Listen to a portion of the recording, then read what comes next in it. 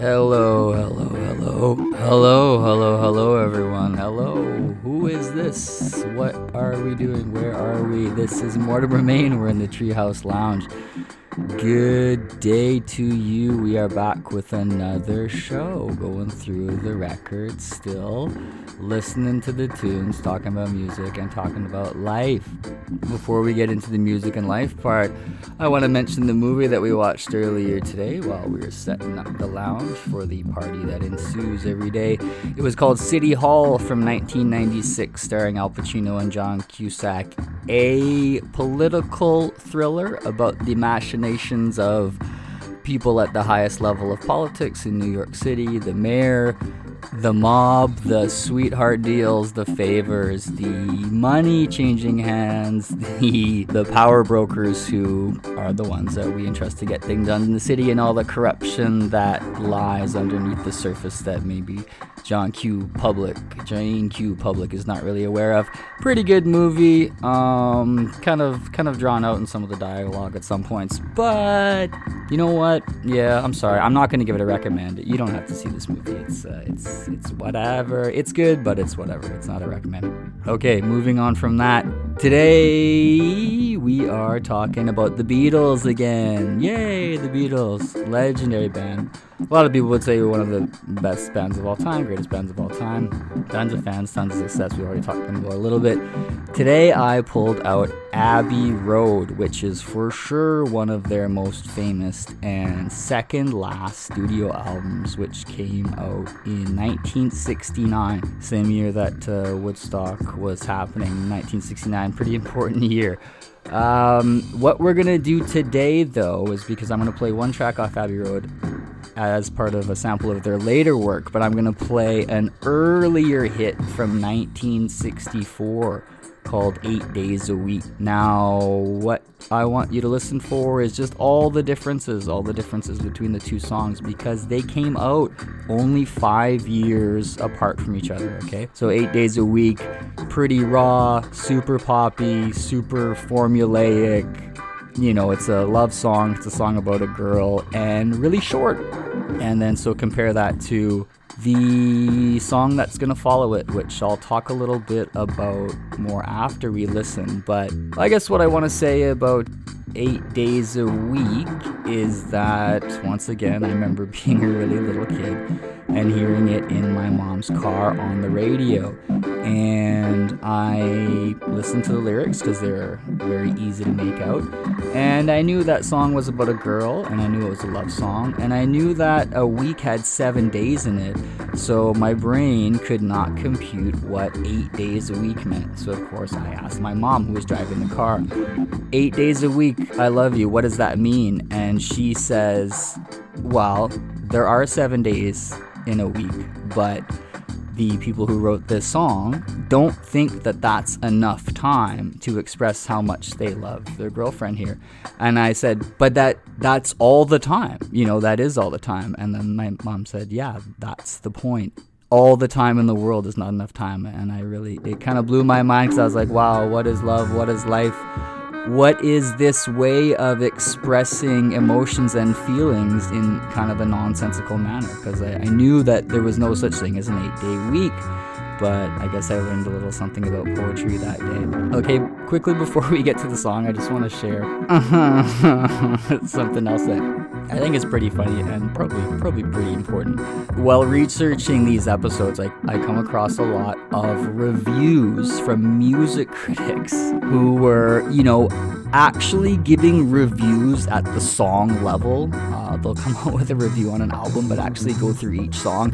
And it's so funny to me, because these influential journalists are making comments, and a lot of times deriding later to be classic songs as they come out, with stuff like, oh, this band isn't mature enough, or, you know, like, this is just mass produced and it's not considered, like, all these tiny little criticisms I just find completely ridiculous to be leveled at a single song, right? Here's my opinion on it. movie critics are useful because a movie is about, 2 hours long. It's a time commitment. So maybe you'd like someone who knows a little bit about what they're talking about, giving advice on what to see. You don't want to waste your time, 2 hours, and your money on a movie. That sucks. So maybe you'll ask somebody or get their opinion on that. But when it comes to a song, what use is, some person's opinion, completely subjective opinion on a song, when you can just go take, 3 minutes of your life and listen to that song and make the judgment for yourself? So it's pretty crazy, but I mean, again, like these reviews were coming out back in the 60s where a song basically was a commodity in itself, not necessarily representative of the album as a whole. Anyways, music critics, man, don't trust them, okay? What's the point? Just listen to yourself. And probably everyone's saying like, Morty, aren't you a music critic? And I'm gonna say no, because the stuff that I play on my show, I'm not criticizing because I love it. I think it's some of the best music ever recorded, okay? So, with that big mouthful, let's just jump right into the Beatles. Here we go, 8 days a week.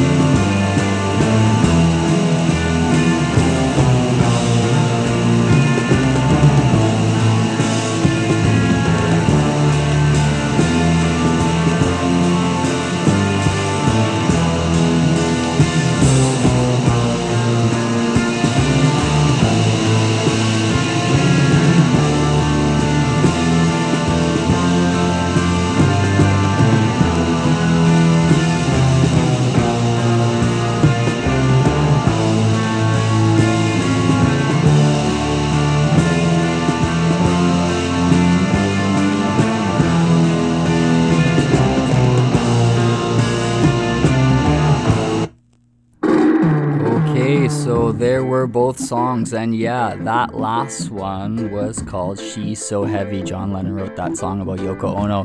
He cut that track off right at the end, that abrupt stop, which I think is pretty cool because it signals the end of side one of Abbey Road. A great album. So did you hear the differences there, eh? I guess we don't really have to talk about it too much, but what I wanted to say is you cannot listen to She's So Heavy from 1969 and tell me that didn't influence, these later to be termed heavy metal acts. I'm pretty sure, Black Sabbath heard that and they were like, whoa, did you hear how evil sounding that actually sounded, with these, maybe not so optimistic lyrics.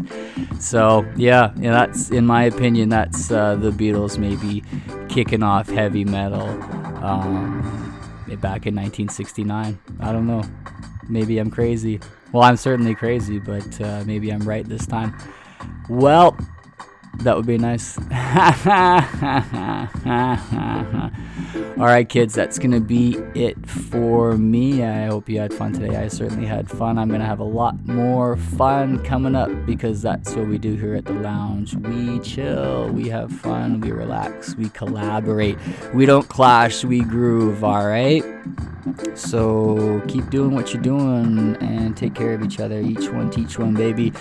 I will be back tomorrow with no bullshit. So come and see us again. Alright? See you tomorrow, boys and girls and all, everybody in between. Peace!